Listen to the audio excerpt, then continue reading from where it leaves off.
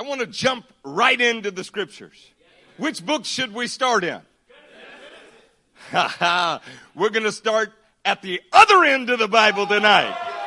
Let's go to the book of Revelation. When you find the first chapter, land on it.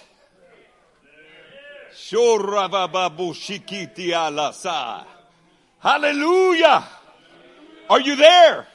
Somebody say Shabbat in the house of God. In Revelation, we're going to begin in the first chapter in the 9th verse. By the way, this message this evening is called Majority Rules. In Revelation 1:9, I, John, your brother and companion. Come on, man. It's good to have brothers, isn't it?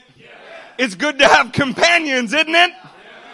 I, John, your brother and companion in the suffering and kingdom and patient endurance that are ours in Jesus, was on the island of Patmos because of the word of God and the testimony of Jesus. You know John had brothers and they suffered for the kingdom. They endured. Brotherhood is made inside of adversity. John, he was a companion of those who suffered for the kingdom and endured. Brotherhood and companionship. It's fair to say that John was in a team. Of course, he's writing the revelation from the prison island of Patmos, where he was all alone. That's an interesting thing, isn't it? Nobody likes to be alone, do you? This is not a Lone Ranger ministry, is it? We believe in teams, don't we? Look at Revelation 1:10. On the Lord's day, I was in the Spirit. Oh man, it's good to be in the Spirit, isn't it? I don't know what you're doing every other day, but today is the Lord's day. Do you want to get in the Holy Ghost? Oh Jesus. On the Lord's day, I was in the Spirit, and I heard behind me a loud voice like a trumpet, which said, write on a scroll what you see and send it to the 7 churches. To Ephesus, Smyrna, Pergamum, Thyatira, Sardis, Philadelphia, and Laodicea. John was in a team, but he was alone. We're supposed to work in teams. It's a huge advantage. Ecclesiastes chapter 4 and verse 9 says 2 are better than 1 because they have a good return for their work. To be a team, it's an advantage in every way. But that doesn't make you disadvantaged when you're all alone. Who was John with while he was on the Roman prison island of Patmos? Oh, come on now. He heard the voice of King Jesus behind him. Even when you're alone, saints, you are never alone. It's not possible for a Spirit-filled Christian to be alone. The Holy Ghost indwells you. He ministers to you. He shows you what is to come. You can't get alone. It's an extraordinary advantage to have brothers present. But you are never disadvantaged to be alone because you are never really alone. Matthew 28 and verse 18 says something so similar. Then Jesus came to them and said, all authority in heaven and on earth has been given to me. Therefore go and make disciples. Somebody say go. Go. The kingdom's not about sitting. It's not about staying. What's the kingdom about? Go and make disciples. What do we make? Disciples. What do we make? Disciples. How long can you be alone if you're making disciples? See, you and the Holy Ghost are there to make disciples. You may feel alone, but that's just hunger building for a disciple. Oh, come on now. Go and make disciples of all nations, baptizing them in the name of the Father and of the Son and of the Holy Ghost, and teaching them to obey everything I have commanded you. What's this next phrase, saints? And surely, somebody say surely. I am with you. How often? Always. I am with you always. A Spirit-filled Christian can't be alone. We work in teams of 2 or more making disciples, and it's a huge kingdom advantage. when by kingdom necessity we are separated from our companions, our brothers, our teammates, we are never at a disadvantage. Jesus said, surely I am with you always. The man who is filled with the Holy Spirit cannot be disadvantaged in any situation. We prefer to be together. Come on, we prefer to be together. Guys, put your arm around your girl. We prefer to be together. But when we are apart, His presence makes up for all of the difference. This is what Philippians 4:13 means when it says, I can do everything through Christ Jesus who strengthens me. Whether you have food or don't have food, whether you have a brother with you or don't have a brother with you, you can never be disadvantaged if you're in the will of God. Look, you could be sick and there's no doctor, but you're not at a disadvantage. You have the Creator in you. You could have no suit on your way to an interview, but you're clothed with the radiance of God. You could be sitting here single with no spouse, but you are the bride of Christ. You could be on a worship team that suffers through no bass guitar. Oh, how can we enter the presence without a bass guitar? But if you're full of the Holy Ghost, then you got everything you need. You could be in a church that's got no sound system. Oh, pastor, our biggest need is a sound system. No, your biggest need is to get full of the Holy Ghost of God. Pastor, you don't understand. We don't have an indoor heated baptismal. Well, you're going to have to feel the fiery warmth of the Holy Ghost inside of you. The Spirit-filled Christian cannot be disadvantaged while walking in the spirit of a victorious King over all of the universe. Somebody say victorious! Victorious! Let's get this math down straight. You are one, and the Holy Ghost is the second. You and the Holy Spirit are a majority in any situation. The man who is full of the Holy Spirit cannot be disadvantaged. Ephesians 1:3 says it. Praise be to the God and Father of our Lord Jesus Christ, who has blessed us in the heavenly realms with every spiritual blessing. What do you lack, church? You have every spiritual blessing. You can't be disadvantaged. All we have to do is grab hold of what is ours in Christ. Look, I'm going to be honest. I miss Pastor Matthew when he is in Indonesia. But he's in Indonesia advancing the kingdom. I am greatly advantaged by his presence here tonight. That does not mean that I am disadvantaged in any way when he is not here. The same Spirit that's with him is with me. The same size of his Bible I've got sitting right here. I am capable of everything that God empowers me to do. We better grab hold of that, church. I have every spiritual blessing in Christ. Say that with me. I have every spiritual blessing in Christ. Now, how could you say that and be disadvantaged in any situation? You don't understand, Pastor, my car's not running well. Well, I bet the Holy Ghost will show you another way to get there. You cannot be disadvantaged if you are in Christ. There is no such thing as a man who has the Holy Spirit and does not have enough. 2 Peter 1:3 says exactly that. His divine power. His divine power. His divine power has given us everything we need. Now, is the scripture true or not? Yes, true. Say, well, that's everything we need for Sunday school class, Pastor. No, His divine power has given us everything we need for life. If you are full of the Holy Ghost, you have everything that you need for life.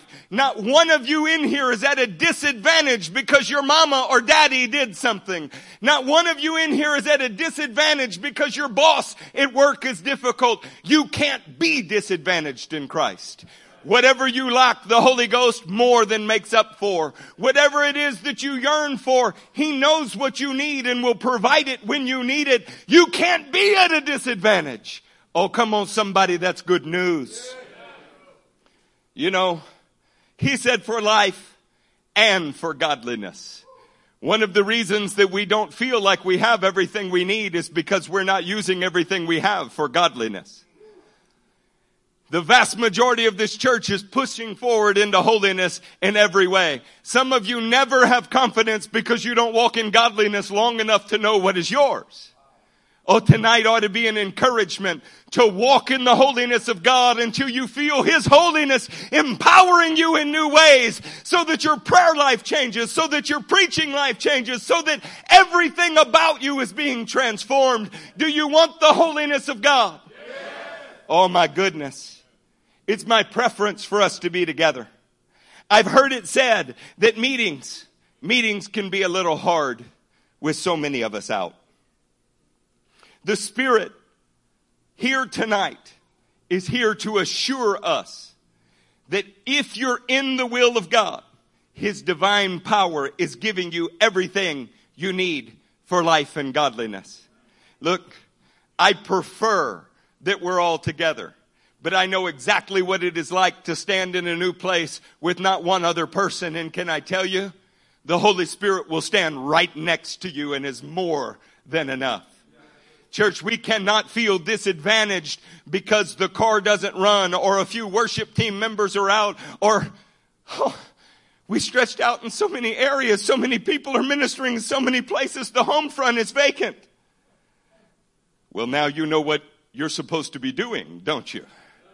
It was always your job to make disciples. It has always been your job, you and the Holy Ghost, to go turn the world upside down, for people to see a fire burning in you and run to see what lit that on fire. If you feel the absence of your friends, there's plenty of targets outside the building. 1 Samuel 23:16 says, and Saul's son Jonathan went to David at Horesh and helped him find strength in God. Oh, that's nice, isn't it? Nolan, you liked that, didn't you? I like that. It's an advantage to have Jonathan or a Nolan Hewitt help you find strength in God. Of course, if Jonathan is at the Brazoria County Jail that morning, or he's in Victoria, Texas that morning, or he happens to be in Matamoros, Mexico doing the will of God, you cannot consider yourself disadvantaged because you're not alone. In fact, you and the Holy Spirit are the majorative influence on the atmosphere all around you. I heard a young worship leader not long ago say, oh, I know it was kind of difficult during worship. I think it was all of those new people. No, son. It's that you need to get full of the Holy Ghost. You're not very good at what you're doing yet. And it shows that you're blaming the people rather than lifting your game. Come on, son. You got to pick yourselves up and get in the Holy Ghost. If our circumstances determine the outcome, then faith is no longer determining the outcome. Church, this is important because we're ascending church. Maybe the Lord is utilizing your coworkers that are not sitting next to you to multiply the kingdom. Maybe He's using their absence to stir a hunger inside of you.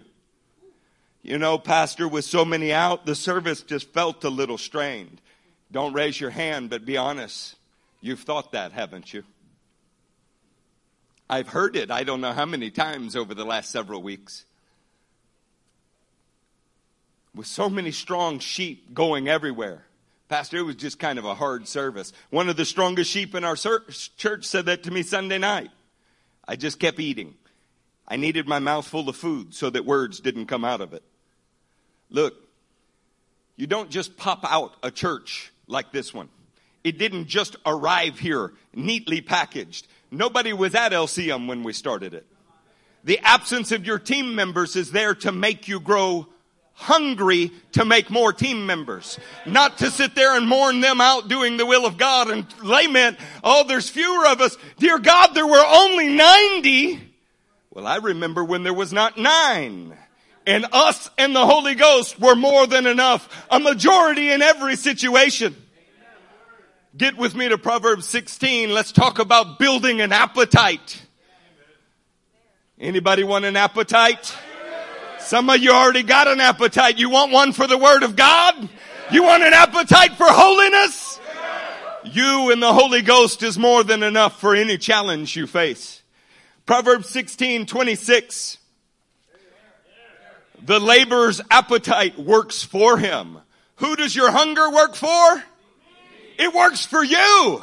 When you look around and you see, oh, I miss Ray. He's off ministering to somebody this morning. Well, where'd you find Ray? How did Ray get in here? When you look up and you go, oh my goodness, where's Tom and Martha today? They're praying for a sick baby in the hospital. What do you do with that? You remember how Tom and Martha got in here. Maybe the appetite works for the laborer. Maybe their hunger drives them on. What is your hunger driving you to do? I miss Rick and Susan when they were in Indonesia. But I remember where I met Rick. It was on a mission field doing the will of God. We were working hard, hanging doors, pouring concrete. Saints, what is your hunger driving you to do? You and the Holy Ghost are more than enough for any situation. You say, hey, Pastor, you don't understand. We're outnumbered. We're surrounded. I say, amen. Now there's something for every single one of you to do. You've been asking me for years how you can help. Well, now you know. Your job is to get full of the Holy Ghost and to make disciples. Look, if there's fewer of us, and there's certainly going to be many times, you can pick any direction and fire in the Holy Ghost. You're bound to hit something. We don't live on natural solutions. We don't depend on favorable circumstances. We're LCM. We thrive in difficulty that demands divine presence for a victorious outcome. That's who we are. Sit back and say, well, it was more difficult. What? Did you want to stay Baptist? This is LCM. You need the Holy Ghost just to accomplish the mission. Deuteronomy 8:3 teaches us this from the very beginning. You shouldn't be surprised I'm making fun of the Baptist. As an ex-Baptist, it is my right. They tortured me for 18 years. Now I'm a few years ahead in the bowl game. Deuteronomy 8:3. But someone listening won't like it. If they don't like that, they certainly won't like the rest of what I have to say. Deuteronomy 8:3. He humbled you, causing you to hunger, and then feeding you with manna, which neither you nor your fathers had known, to teach you that man does not live on bread alone, but on every word that comes from the mouth of the Lord. It's very possible that you will arrive here one day, and there is half of our present number. Please don't be surprised. It's not because we're doing something wrong. Our glory is in how many competent, qualified, Holy Ghost soldiers we can send into the fray, knowing that all they know is how to win. That is our glory. Our glory has never been in how many we seat. Many, many times we've grown and then shrunk to half the number because we sent them out and grown again and shrunk to half the number, and the whole process is exhausting. And you wonder every time, can we do it? Can we do it? Lord, with these worn out tools, can we bend down and can we do it again? And he says, yes, one more time, we'll do it again. We cannot be disappointed that our sons are around the world advancing the gospel. We can't be disappointed that there's more outside of this building than inside this building as a result of the Holy Ghost presence in this room. We have to celebrate it. What do we do when we feel the hunger of loss because our brothers aren't here? I mourned when Pastor Nick Slaughter left. It was difficult. I cried like a little girl, just lost it when Pastor Hutchinson left. I was so sick when Zeke left, I drove with him, then found an excuse a week later to find another reason to take Jacob Braun to him. What do? You let that hunger for companionship, that hunger for brotherhood drive you to go find the next one. You make another one. You raise up disciples. You don't look at what you don't have. You say, I am full of the Holy Ghost and I am up to the task. Look, all of you got here somehow. And I know it was not our marketing campaign because we don't have one. How will the next one get here if not through you? I'll tell you what you do. You consider that you've met the minimum threshold and it's time to make more brothers. Come on, when you look around and you hunger because, man, that whole section was full and now they're all in Victoria, Texas. You go, we've hit the minimum threshold. I'm going out to get more. I heard about a Samsung refrigerator. I don't have one. I have a gifted refrigerator, 20 years old. But I heard about a Samsung refrigerator that you enter your grocery list that you put in it.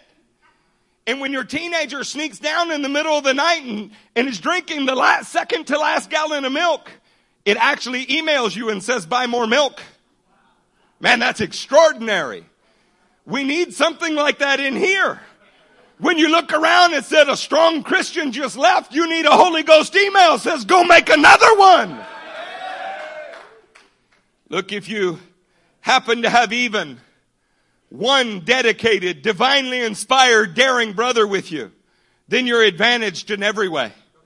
But you are never at a disadvantage because duty has called you ahead of the rest of the team. That is not a disadvantage. Pastor, do you know that we had 50 people out last Sunday? Yes, but did you count that you had 90 there? That's 90 more than we started with. That's not a disadvantage. You're just being provoked to hunger. It's time to make more. Come on, Bim, it's time to make more, isn't it? How many of you plan on being in another country in the next 5 years? Look around. If all these people are gone tomorrow, what do? Well, you got to go make more. You can't sit on your laurels. I remember when Nick Garagina was a Church of Christ brat that stumbled into a Bible study and didn't know what was happening. Now he's one of the strongest among us. How did that happen? Because you and the Holy Ghost are a majority in the situation. We cannot sit back and mourn that people are going to do exactly what they're called to do, or you will descend into the same kind of Christianity that has sickened the world around us. Selfishness. In fact, we're being provoked to hunger. It's time to make more. And there's plenty of work to go around. I don't even think we have to pass a sign-up sheet for this one. We expect you, Josiah, to make disciples. We expect you, Michael, to make disciples. Timo, you got to go make another angel somewhere. You and the Holy Ghost are more than enough. You say, well, we want to be trained. What do you think we've been doing, saints? We cannot sit back and feel disadvantaged. Have you ever considered what the church in Acts was actually like? Let's go to Acts 14. We're going to be in Acts for most of the rest of the message.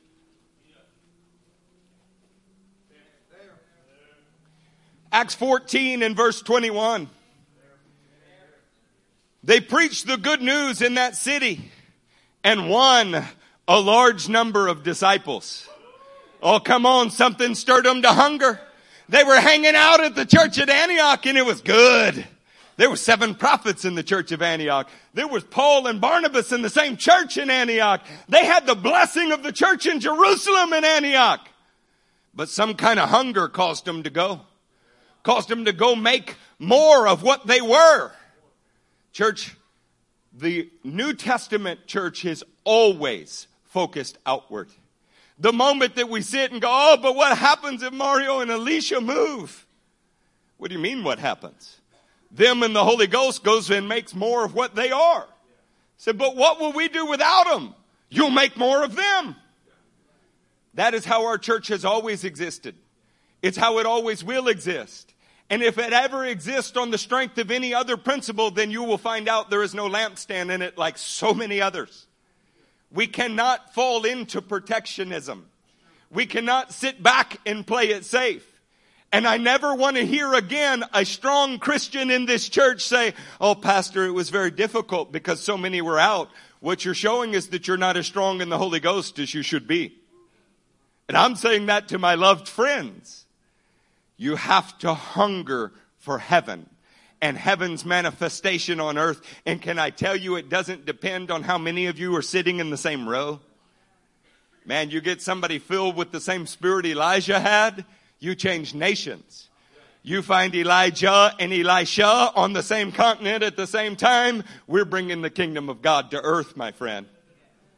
Look, to have your buddy is an advantage. To not have your buddy is not a disadvantage. They preached the good news in that city and won a large number of disciples. Then they returned to Lystra, Iconium, and Antioch, strengthening the disciples and encouraging them to remain true to the faith. Do you think that Lystra was upset when they were in Iconium? Or Iconium was upset when they were in Antioch? Do you think Antioch said, wait, we are your home church. You got to take care of the home church. Or do you think they were happy the kingdom of God was being spread everywhere and never felt themselves at a disadvantage? Look at how they encouraged them. They strengthened the disciples and encouraged them to remain true to the faith. We must go through many hardships to enter the kingdom of God, but we don't want to. It's easier with our friends. Less is required of each one of us. Many hands make light work. In the kingdom, it doesn't work that way. Every person is supposed to carry the load God designed them to, and every person in this room is called to be a disciple maker. You understand that?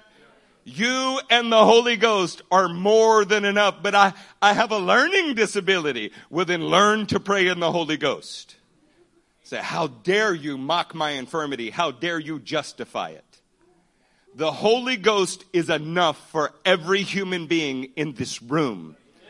And if you're not making disciples, it's because you're not full of the Holy Ghost, no matter how much you speak in other tongues. So what are we going to do, saints?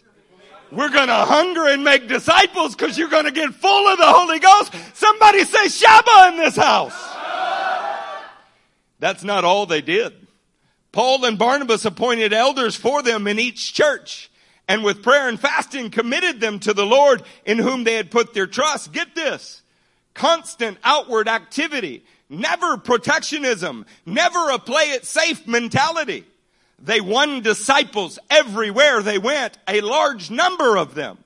They strengthened the current church everywhere they went. How many of you have been to another One Association church? Did you strengthen it while you were there? Everybody in this room has the same access to the Holy Ghost as all of the pastors who started the church and every other church. In fact, if you've been an elder for a while like Charlie and Joe, you remember when we were stupid kids.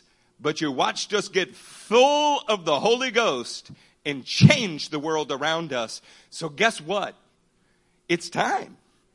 It's time for each of you who is empowered by the Spirit of God to put down the critical eye of what you don't have and pick up God's eyes that says, what you do have, because he that is in you is greater than he that is in the world. 2 Kings 6:17, Elijah prayed for his servant, open his eyes. Do you know what I'm praying for you? That your eyes would open to what you have around you.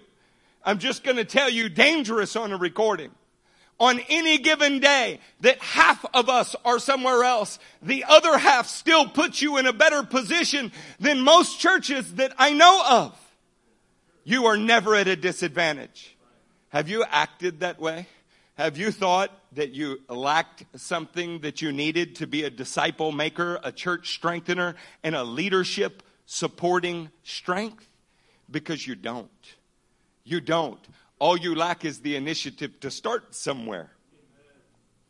Look, that's why Pastor Matthew went to Indonesia. He went to go win disciples. He went to strengthen the existing church and to strengthen the leaders. That's also why Pastor Wade just went to India and Nepal. That's what I've been doing all year long. It's not that I enjoy not sleeping in my beautiful new bed. We've had 142 days in this year, and I have been gone far more than half of them. But the purpose was to win disciples, to strengthen churches, and to strengthen leaders. Do you know why we do what we do? Because we trust you to do what God called you to do. If you feel some lack, let that hunger drive you to make disciples. The truth is Denton, Victoria, Baton Rouge, Gainesville, Crystal Lake, Indonesia, Peru, all of these churches, they have less people in them than are right here, right now. And somehow or another, they manage to have a victorious service every week without thinking, oh, we had 4 families out. What are we going to do? See, that's not godly thinking.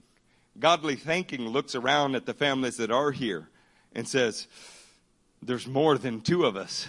We can chase an army of 10,000. Church, you and the Holy Spirit are a majority. It is an advantage for me to be in a team. I long for it. I look for it. My whole life I've spent submitting to the whole concept of a team. But I am never disadvantaged when I'm called ahead to win disciples, strengthen churches, and strengthen leaders. You are advantaged when every brother called to LCM is here. But you are never disadvantaged if 1 or 2 or 20 or 50 are missing. Look, 10 can go to Denton, 20 can go to Peru, 15 can go to Victoria. The Holy Ghost and the remaining 90 are a majority. Man, am I getting that point across? Will you promise me that you are never going to greet me with a greeting that says, Pastor, it was difficult, so many people were out? Because my answer is grow up. Grow up in the faith. Grow up in holiness. Grow up in the spiritual blessings that are yours. Grab hold of the divine presence and do something about it. Church, God put you here because you are the church. It is what you make it. And if JJ being gone or Abimbola being gone or Justin Linton being gone is difficult, it's to make you hungry to do whatever you think should be done. If you look up and Andrew's not there, then you have to ask yourself, what does God now want of me because my brothers are not here to do it? You also have to ask yourself, who's going to go make the next Andrew or JJ or Abimbola or Justin Linton? See, when I look out, I see men like Assad. I see men like Keith. I look out and I see Chris. I can't help but look and see men like Carlos. And I go, he's never stopped doing it. The Lord keeps bringing extraordinary people into this room. He keeps filling them with the Holy Ghost. Look, don't let me hurt your feelings. I do that all of the time. But if an engineer can get filled with the Holy Ghost and become radical, anybody can do it. I mean, you get out your slide ruler and you try to measure and you're going to find out the Holy Ghost and you are a majority. It's always been this way in healthy and maturing churches. Let's go to Acts 17. We're going to work through Acts for just a little while. Acts 17 verse 13. When the Jews in Thessalonica, or like the Turks say it, Thessaloniki, learned that Paul was preaching the word of God at Berea, they went there too, agitating the crowds and stirring them up. The brothers immediately sent Paul to the coast, but Silas and Timothy cried because they were alone in Berea. The men who escorted Paul brought him to Athens and then left with instructions for Silas and Timothy to join him as soon as possible. Look, friends, they were having a great time in Berea. Why not just stay there? The Bereans have a noble character. Yeah, but the whole world needs the gospel. So God used circumstances to move them on. Silas and Timothy were not disadvantaged. They had each other. Paul was not disadvantaged. He was full of the Holy Ghost and capable of making more disciples and co-workers. You're going to see that in every city that he goes to, he's often alone, but he never stays that way. He's a disciple maker. He's full of the Holy Ghost. He and Jesus were more than enough for whatever problem they were facing. You know what else they had the comfort of? Something we've just experienced here today. They knew that they would see each other again. They were covenant partners. They were not Facebook friends. See, they knew when they parted, it was not so long goodbye. It was until next time. They knew that when Matthew went to Indonesia and Wade went to Nepal and Eric was in the remnant church, they knew that there would be a day when God would bring us back together and we would be mutually encouraged by all that we heard. I know that when Nolan goes to Victoria, he's coming back. You know why? This is his home.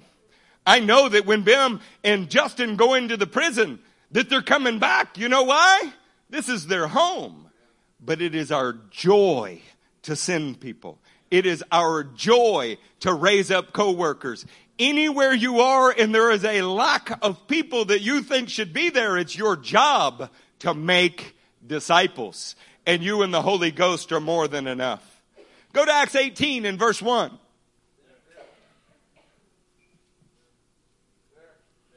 After this, after the previous incident, after this, Paul left Athens and went to Corinth. By the way, when he went to Athens, what did he do? He preached the gospel. Who was with him? It doesn't matter. All that's listed is him. Luke might have been following him around, but even in the Areopagus, surrounded by the intellect of Greece, he was more than sufficient, because he that was in him was more powerful than that which was in the world. After this, Paul left Athens and went to Corinth. There he met a Jew named Aquila, and a native of Pontus. Come on, Turkey team. A native of where? Pontus. This is the region our Turkey team feels called to. And I'll cry when they leave, but I won't feel disadvantaged. Not even a little bit. You know why? We can make more. After this, Paul left Athens and went to Corinth. There he met a Jew named Aquila, a native of Pontus, who had recently come from Italy with his wife, Priscilla, because Claudius had ordered all the Jews to leave Rome. Paul went to see them, and because he was a tent maker as they were, he stayed and worked with them. Now, get this. Paul finds Aquila and Priscilla, and he turns them into co-workers. They could have felt disadvantaged because Claudius threw all the Jews out of Rome. But they weren't disadvantaged. It was simply an opportunity to meet the Apostle Paul. So many times our obstacles are really just opportunities, aren't they?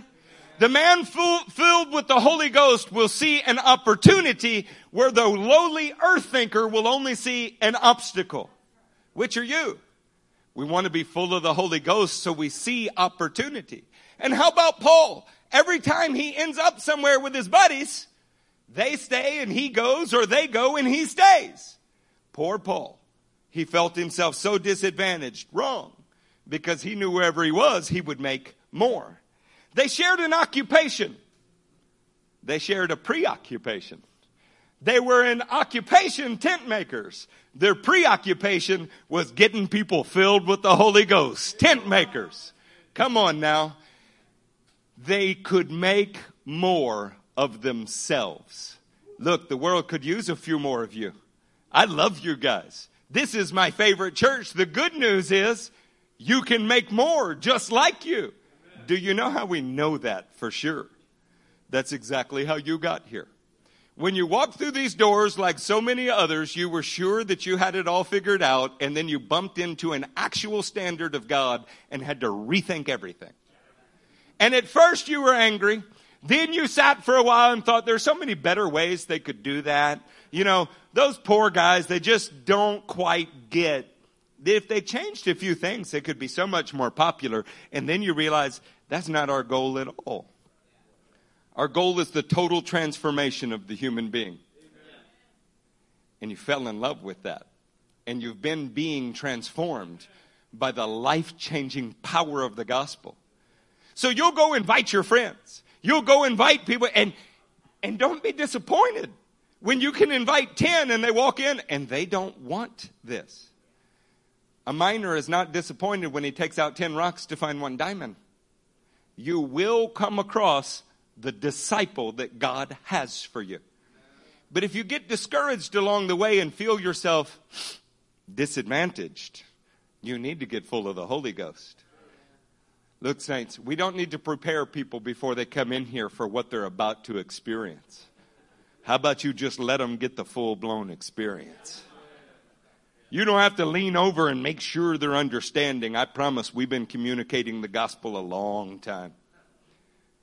Make sure that fear is not putting you at a disadvantage. Do you know what your friends who come in here need? The same thing you needed. To get full of the Holy Ghost. Well, I just don't know if they're ready for that. Good thing it's not up to you. Bring them into the sanctuary of God and let them taste of what you've been tasting of. They might surprise you. Better than that, God might surprise you. Yeah? Acts 19 in verse 1. It was so good that Paul met Priscilla and Aquila, or Aquila and Priscilla, wasn't it? I mean, the co-workers. Man, how that must have felt. Acts 19, verse 1. While Apollos was at Corinth, Paul took the road through the interior and arrived at Ephesus. Have you noticed that every time Paul makes disciples and co-workers, he has to go somewhere else? And the very few times he stays somewhere, his disciples or co-workers, they have to go somewhere else? That's because the New Testament church looks like that. It is always leapfrogging around the world, everybody aiming outward, nobody in the spiritual safety deposit box for safekeeping. Always, in every chapter, and at the end of every letter, you will see a list of people greeting others from another church where they have traveled and been a part of each other's lives. That is what we're building. That's what this looks like. And we're not disadvantaged for doing. Man, if we hadn't given all that money to missions. Are you kidding? Saints, never let the sacrifice of the kingdom feel like a disadvantage to you. The sacrifice of the kingdom is for the joy set before us. Look, I am sad if a third of you leave because you're in sin. But if 2/3 of you leave because you're going to do God's will, you're going to see me get a giddy, happy dance that, well, it won't be like David's because my wife would scold me. But in Acts 19, in verse 1, while Apollos was at Corinth, Paul took the road through the interior and arrived at Ephesus. There he found some disciples. And he asked them, did you receive the Holy Spirit when you believed? Look, Apollos and Paul were on the same team, but they had different tasks. They didn't stop being team members because they separated. They were waiting for the chance to rejoin, and you can hear that in other letters. Paul being alone in Ephesus, he finds disciples. In Acts 19 verse 2, and he asked them, did you receive the Holy Spirit when you believed? How important is that question? That's everything. Are you full of the Holy Ghost? Are you sure you're full of the Holy Ghost? If you're full of the Holy Ghost, has it resulted in holy behavior? Has it resulted in the multiplication of holy people? If you're full of the Holy Ghost, the question is how full? Can you be 1/4 full and be full? Can you be half full and be full? How full do you have to be full? Oh, saints, I want to be overflowing in the Holy Ghost, don't you? Did you receive the Holy Spirit when you believed? They answered, no, we've not even heard that there is a Holy Spirit. So Paul asked, then what baptism did you receive? John's baptism, they replied.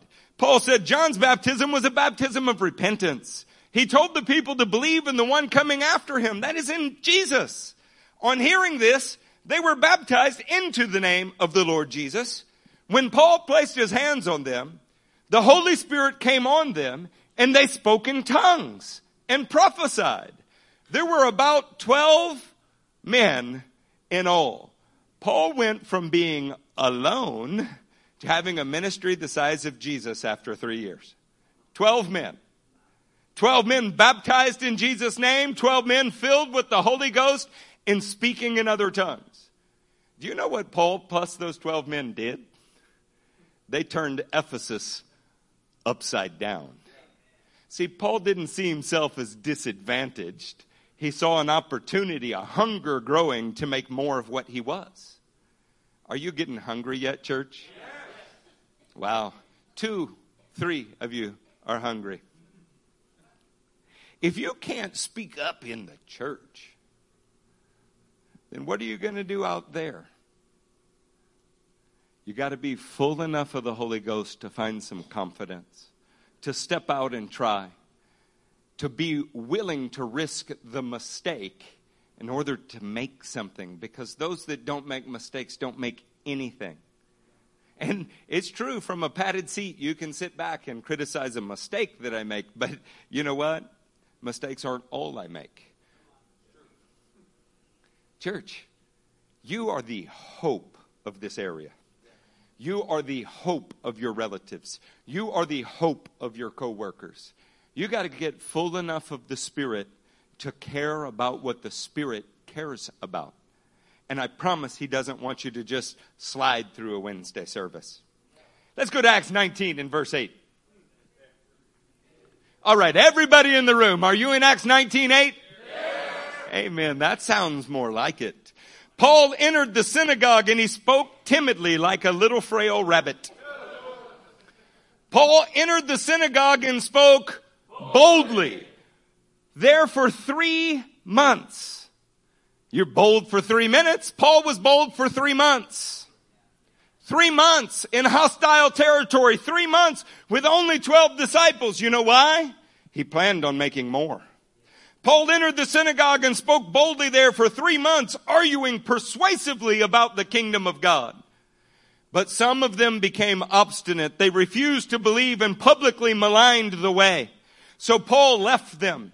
He took the disciples with him, and he had discussions daily in the lecture hall of Tyrannus. This went on for 2 hours. 2 years. So that all the Jews and Greeks who lived in the province of Asia heard the word of the Lord. What? In 2 years and 3 months, all the Jews in the current section of Turkey, 80 million people today, all of them heard the word of the Lord. That's a man who is full enough of the Holy Ghost to believe his life makes a difference. He is thrilled to be in a team. He's happy to work with another, but him and Jesus are enough. He always looked to rejoin his team members. He said, have Silas and Timothy join me as soon as possible. But when he was left in a smaller group, he wasn't disadvantaged. He saw an opportunity. Come on, saints, are you picking up something here? 3 months in a synagogue, 2 years in the lecture hall. Why didn't we stay and fight for the synagogue? I feel so disadvantaged now that I'm in this rented building. God used each of these events to make sure that the whole Roman province of Asia was hearing the word of God. It literally says, all the Jews and Greeks who lived in the province of Asia. Do you understand what a big statement that is before an email, before a Twitter, before whatever else people are using these days? That isn't, say, well, Pastor, to be honest, I think it's hyperbole. Still, hyperbole means a majority. Okay? That is extraordinary. Do we really believe that we're as full of the Holy Spirit as Paul? Do you really believe that you have as much hope to impact the world around you as these men? Or would you just like to sit back and read about them and excuse ourselves of responsibility? No. Amen. Somebody spoke up. Now, I'm not going to beat 99 for a 1% of the room. The truth is, though, that there is 1% of the room. So you figure that out right now. If you don't believe I'm talking to you, then good. This might be the only time I'm not talking to you. There's 1% of the room that can never think about making a disciple because you can't even control your own body hour to hour. Okay? If you can't get holy, you won't be able to do anything else. If a man won't rule over his own sin, he can't reach to lead his family. He can't reach to lead the world. I'm talking to the other 99% that are trying with all of their heart to be holy. That 1%, you're lucky that we allow you among us. It's because we believe that the power of the Holy Ghost will change you if we let you hang out in this crowd long enough. Do you want to be in the 99%? Yes. Are you dedicated to getting full of holiness? Yes.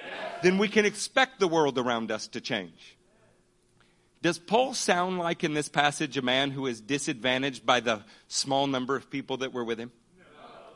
Him and 12 brand new, filled with the Holy Ghost people, reached the province of Asia. Paul understood that he and the Holy Ghost were a majority in any situation. You and the Holy Ghost are a majority in any situation. When we're lonely, when we're missing someone, when it's difficult without your friends, it's the Holy Ghost telling you, go make some disciples. Do you honestly believe that it's easy for Jennifer and I living in 300 square feet on wheels more than half of this year? It's an opportunity. It's an opportunity to win disciples, to strengthen churches, and to strengthen leaders. We are not disadvantaged. We're simply finding new ways to advance the gospel. We're finding out how connected the churches actually are. We're finding out what the Lord is building here to reach the entire world. Do you want to be a part of it? Acts 19:11. Are you ready for some good stuff? God did underwhelming miracles through Paul. What does it mean when you have to modify the word miracle to make it better? God did ordinary miracles. I don't know why I picked Eeyore's voice for that. God did extraordinary miracles through Paul. Now, we know in this church that we work in teams of two and that Jesus sent them out in teams of two. And I'm sure Paul wanted to be in a team of two. However, the war demanded that he and his team separate for a little bit. And that did not keep extraordinary miracles from happening. Do you know why? He was making disciples. Pastor, why don't we see more miracles? For what? Which disciples would be learning from them and advancing the kingdom because of it? You want extraordinary miracles? Take on an extraordinary task. Go get 12 people filled with the Holy Ghost and then take on a nation and see what happens. Who in this room has been out of the country with just me in a truck? So I'm not a 30-person thing, ridden with me in a truck out of the country. I would venture to say that there's not a hand raised here that has not seen miracles in that setting. Do you know why? Because you put yourself in a position where you're making disciples and you have no choice, and miracles happen. People don't pull triggers. We see blind eyes open. We see people get out of wheelchairs. You know why? Because you teach them you're not disadvantaged, that you can't get to a hospital. There is a God who cares about you. And get this, He's with us right now. See, that attitude, and it's more than attitude, it is a kingdom reality, will produce forward movement in the kingdom. Sitting around going, well, there's only 4 of us on this trip. If there were 10, maybe we could do something. Yeah, that's not godly. So we're just not going to do it. God did extraordinary miracles through Paul, so that even handkerchiefs and aprons that had touched him were taken to the sick, and their illnesses were cured, and the evil spirits left them. Look, when you get serious about making disciples, the Lord will seriously show off. You have everything you need. Say, I have everything I need. It's because you and the Holy Spirit are a majority. It is an advantage to be with your team. It is not a disadvantage to rely on the Holy Ghost's majority to rule the atmosphere. When I say Holy Ghost majority, I don't just mean that you and the Holy Ghost are the majority in the room. I mean you are the majority of influence in the room. You don't like the atmosphere in a worship service, it's up to you to change it. You don't think preaching is going well in a service, it's up to you to change it. You don't like the atmosphere in your neighbor's home, it's up to you to change it. When you walk in and you're full of the Holy Ghost, Jesus Christ just walked in the room. There was no situation ever that he was in that he was not in control of the atmosphere. To sit back and blame the crowd for the atmosphere is to deny our personal responsibility to be the agent of change in the world. So, well, it was more difficult. Well, that's why he didn't ask the Lutherans to do it. He asked you to do it. Verse 13. Some Jews who went around driving out evil spirits tried to invoke the name of the Lord Jesus over those who were demon possessed. They would say, in the name of Jesus whom Paul preaches, I command you to come out. 7 sons of Sceva. Now Paul was there alone, and he raised up 12 disciples. Whoever Sceva is, he had 7 sons. A Jewish chief priests were doing this. One day the evil spirit answered them, Jesus I know, and I know about Paul, but who are you? Then the man who had the evil spirit jumped on them and overpowered them all. He gave them such a beating that they ran out of the house naked and bleeding. 7 sons without the power of the Holy Ghost and a real relationship with Jesus got a demonic beatdown. 1 son of God named Paul, who was filled with the Holy Ghost, was personally known even by the enemy. This is because Paul and the Holy Ghost were the majority, and the majority ruled the spiritual atmosphere in the entire province. Did you get? I know about Paul. See, you are dangerous to the enemy if you understand that you are never at disadvantage. If you don't look up and go, there's 7 of them, what am I going to do? If it occurs to you, me and the Holy Ghost are more than a match for 7 of them, then you have no problem. I watched a witch doctor in Africa in front of our kids succumb to the power of the Holy Ghost. And our children were casting out demons in Mozambique. And the worst of the worst came the next day and worked with us all day in his right mind. And friends, he had been a child molesting pervert before that. You and the Holy Ghost are the majorative influence on the atmosphere all around you. Now get this. You're responsible for it. You're even more responsible for it now. You don't like the way a conversation is going? Change it. You don't like the way a meeting is going? Change it. You don't like what is happening? Stand up and do something about it.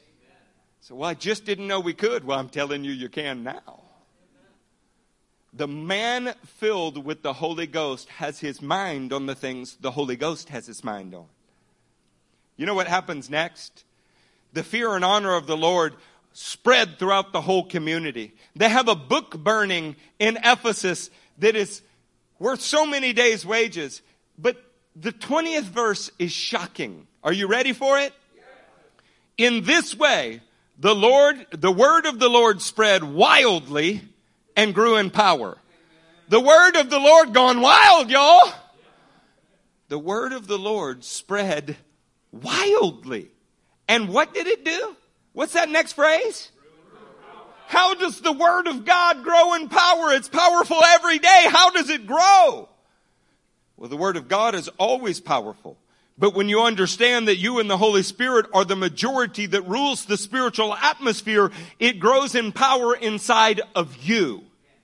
See, we're not just sitting back saying, well, I believe it's true. We're acting exactly like it's true. We're taking on the powers of darkness and advancing God's agenda. And the Word of God is exerting more power on the earth than when you were sitting on your salvation. Oh, saints, do you realize what is given to you? How many of you work somewhere? Raise your hand if you work somewhere. That workplace belongs to you. I know your name's not on the building. I understand that what's happening is they're writing a paycheck for you. They may be giving a paycheck to you, but you don't get your employment from them. You get it from God. You get a paycheck from them, but you work for the King of Kings. That means that you ought to be the most influential thing in your workplace. Not the most badgering preacher. Not the brightest light in their eyes, but you ought to be influential simply by your presence there. Start with a work ethic. Then add to your work ethic righteous deeds. Add to those righteous deeds righteous words. And watch and see if, like moths to a flame, people are not drawn to you to find out why you're different. The man with the Holy Spirit, the man who is full of the Holy Spirit, is the majorative influence in any situation that he is in. The Lord's word spread wildly. Are you hungry for more? Yes. Good. Are you really hungry for more? Yes. Making disciples is the key to this treasure. When you make disciples, you get to send co-workers. You get to strengthen leaders. And the majority rule will yield extraordinary miracles through you. We have to get extraordinarily invested in what God is doing for Him to get extraordinarily extravagant about what He wants to do through us. See, if we have a partial kind of commitment, if the truth is you come for social obligation, you listen and don't apply, you're pretty committed to live with a bad attitude, if that's where you're at, then of course you're never going to see these things. But if you have a reckless abandonment of everything that has defined your life before this ministry, and you will grab hold of all that God is teaching through this ministry, there's not a person in here that cannot shake an entire city for the kingdom. I know that's true. I know it's true biblically, and I know it's true experientially. There are some pretty special people in here, but what could be missed by saying that is there's no one in here that is not special if you choose to be. You just have got to rise to the challenge that is before you. I'm here to tell you as a pastor for a long time, there's nobody in the room that's not capable of doing it. There may be some that will not do it, but it's not because you're not capable. You have to decide that the way you're living now is simply not enough. He said, but Pastor, we're doing pretty good now. I know. I tell myself every day, what you're doing right now is not enough. Do you know why? The kingdom has to grow forward. It has to move forward. I'm not talking about living in a state of dissatisfaction. I'm talking about living in an insatiable hunger for more of God. Desperate for the Lord. I heard that was a word here recently. Desperate for the Lord. Let's go to Acts 19:21 as we wrap this up. After all this had happened, Paul decided to go to Jerusalem, passing through Macedonia and Achaia. After I have been there, he said, I must visit Rome also. He sent 2 of his helpers, Timothy and Erastus, to Macedonia, while he stayed in the province of Asia a little longer. At some point during the years of the Tyrannus Hall, Timothy and Erastus come and join him. That must have felt great. Of course, now he's staying and sending them to Macedonia. You see, the kingdom is always this way. You go and explore an area. You start to make disciples. You call to your covenant partners, help! Help! We're supposed to do this in pairs of 2. We want to govern in 3. And then as it begins to grow again and things are working, somebody goes, I feel it. Do y'all confirm it? Yes, we confirm it. I have to go to Macedonia. We will meet you there in about 2 years. But I'll be alone. No, you're never alone in the kingdom. Amen? Never alone in the kingdom. Always sending. Say this with me. Always sending. Always going. Always growing. That's a majority rule. See, the power of the Holy Ghost in you will give you the courage to send away your best. Will give you the courage to go where you're called to go. The Holy Ghost in you will always be growing in His influence in your life and His influence in the lives around you. This is a majorative rule. He ought to be the majorative force in your life. Acts 19:23. About that time, there arose a great disturbance about the way. You get the impression that as Paul ratchets it up, so does the enemy.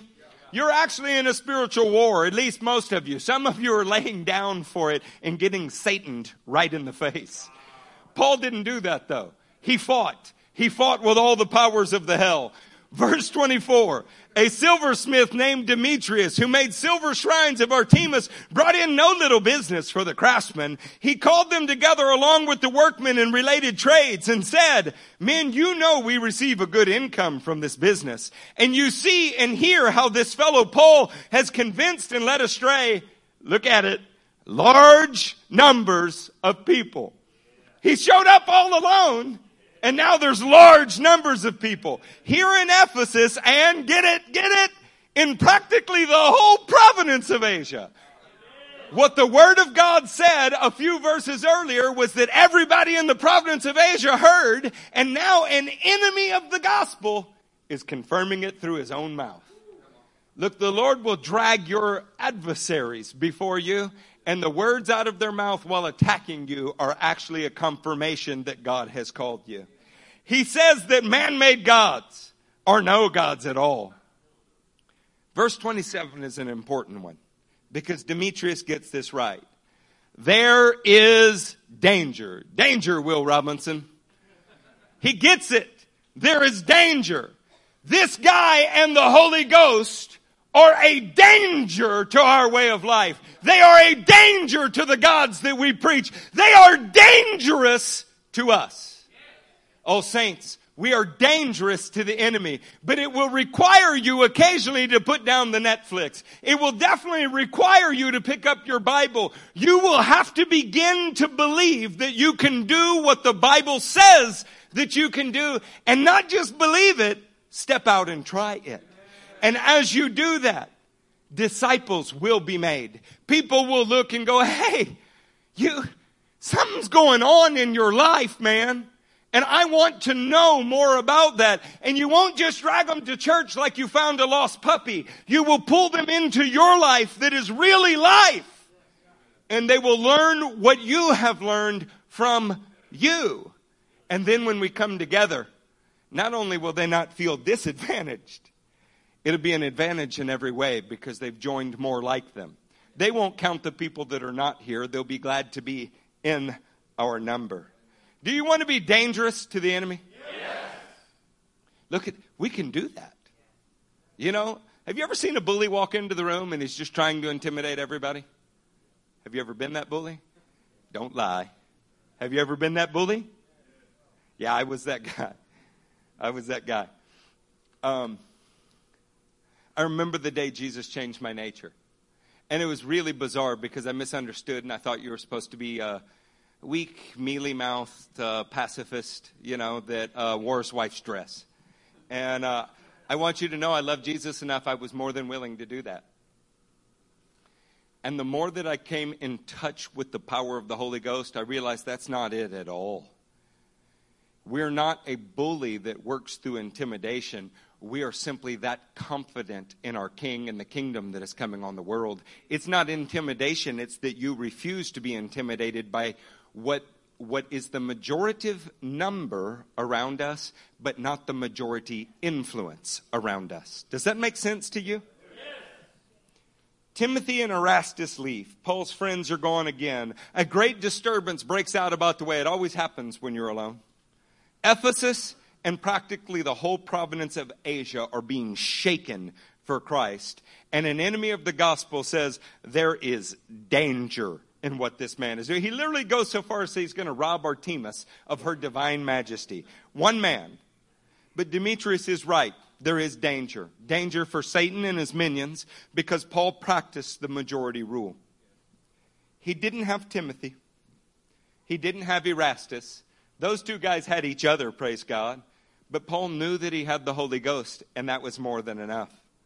Paul wanted to appear in the middle of the riot that occurs after this. Like there's an actual riot going on, and he is trying to get into the building. And do you know who stopped him? The 12 disciples that loved him. Look, he was never really alone. And he's not intimidated by it at all. He went, but they loved him so much they couldn't bear to lose him. So he was kept by his disciples from going back into there. You know, you never know what it will do for you to make some disciples. You never know what it will do for you to have somebody to teach what you are being taught. You don't know what it will do.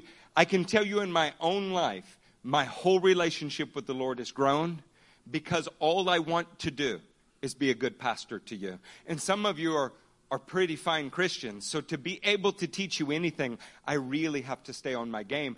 I have grown as a man of God, and a pastor as this congregation's hunger and height spiritually has grown.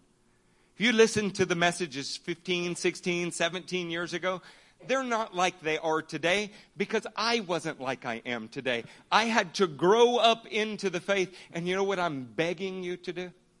The same. Grow up into the faith. No more excuses about atmosphere in here. No more excuses about atmosphere anywhere you go. You and the Holy Ghost are a majority. Acts 21.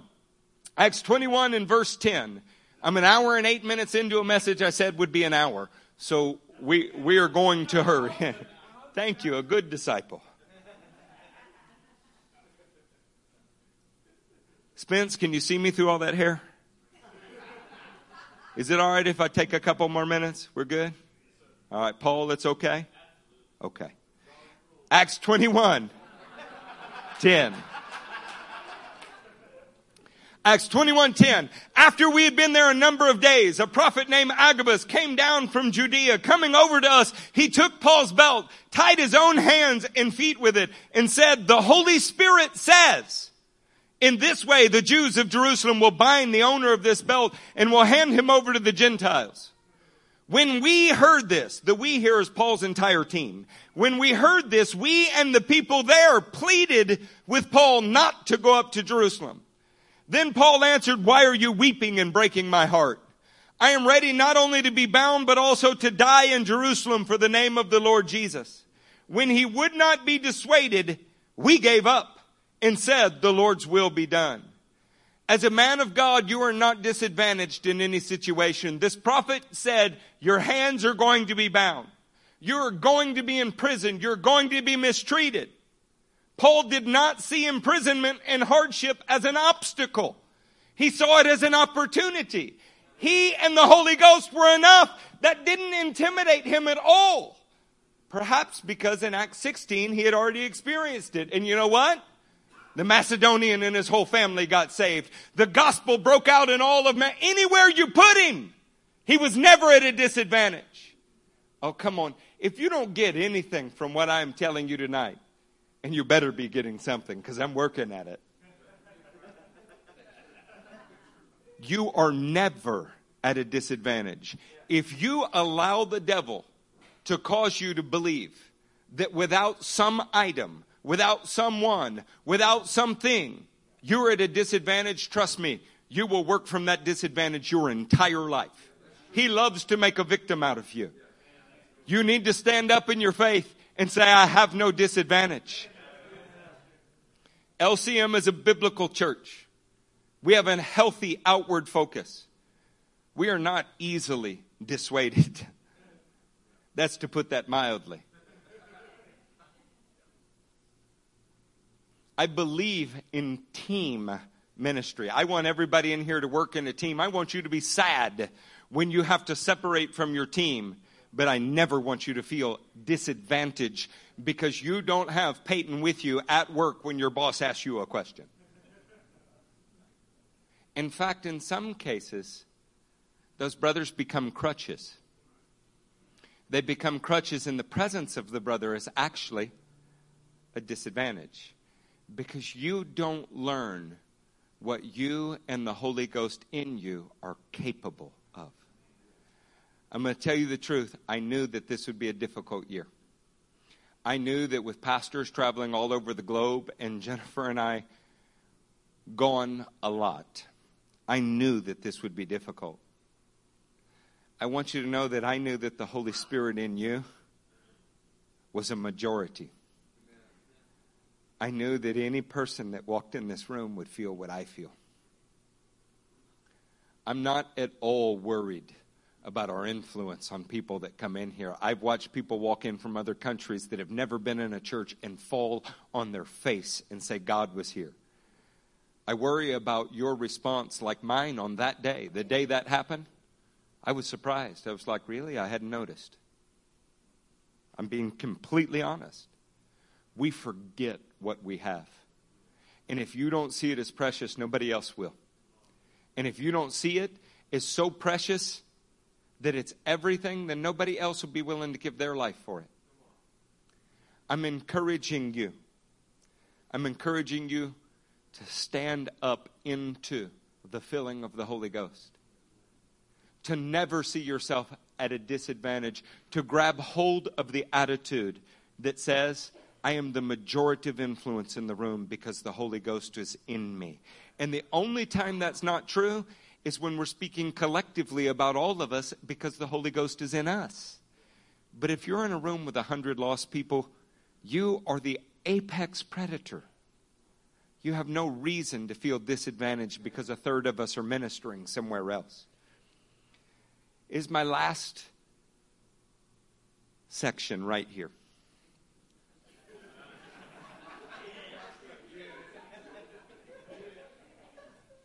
Peyton, would you make your way up here? 2 Timothy 1:15. I want you to meditate on this for a second.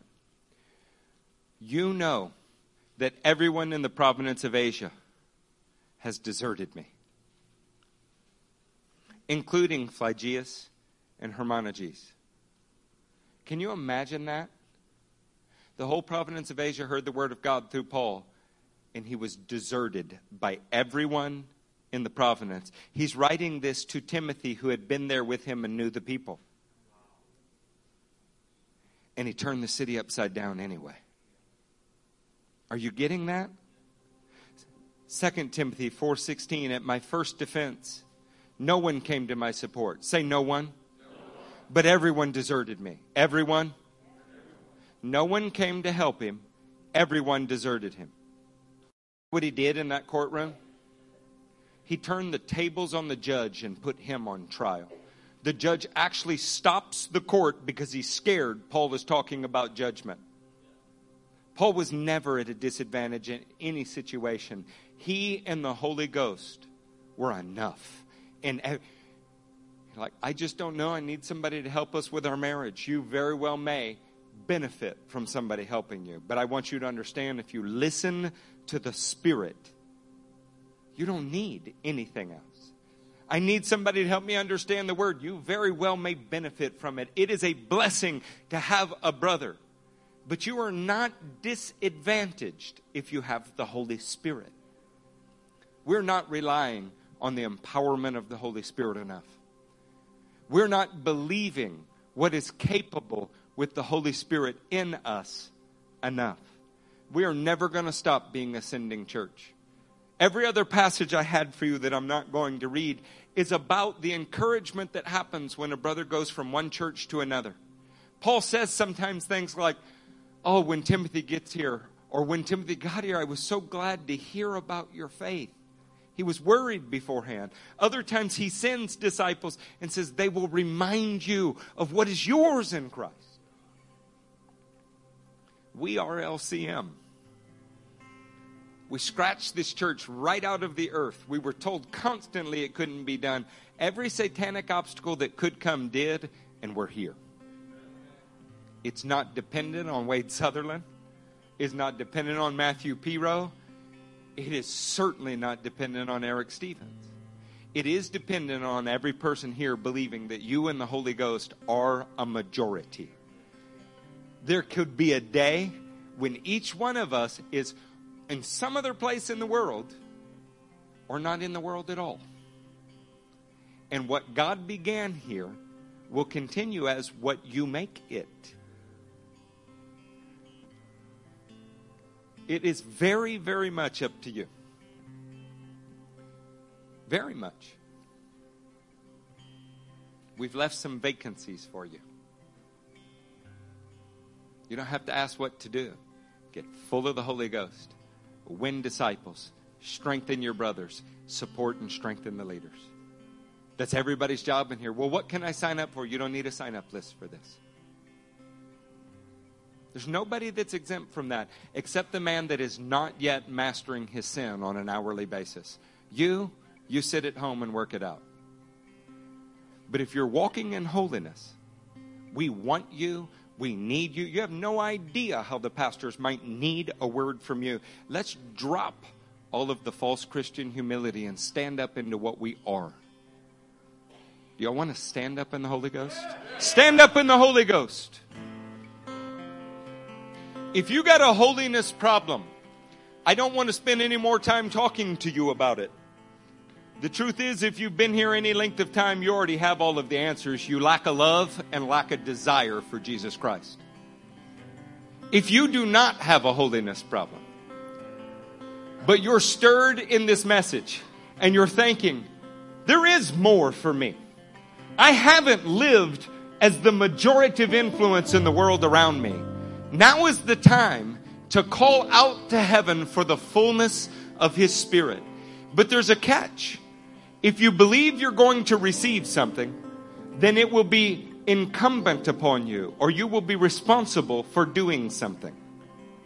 If you receive a talent tonight, if you receive a mina tonight, the master will want a return on that.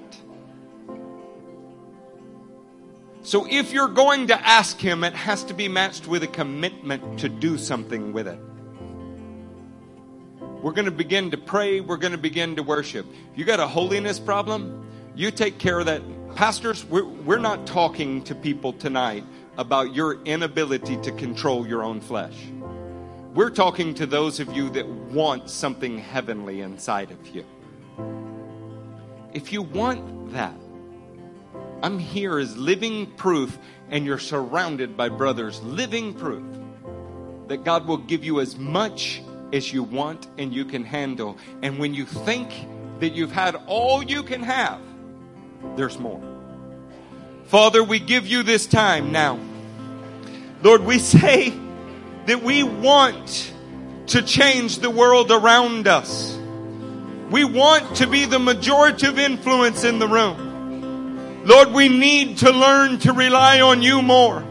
Lord, we need to be more full of your presence. Lord, we have to eradicate sin and make room for you. Jesus, will you rush into this room? Look at your hungry saints. Lord, look at your sons, your brothers. They are crying out to you. We're asking here. Meet us now. Let heaven touch us right here. There's another in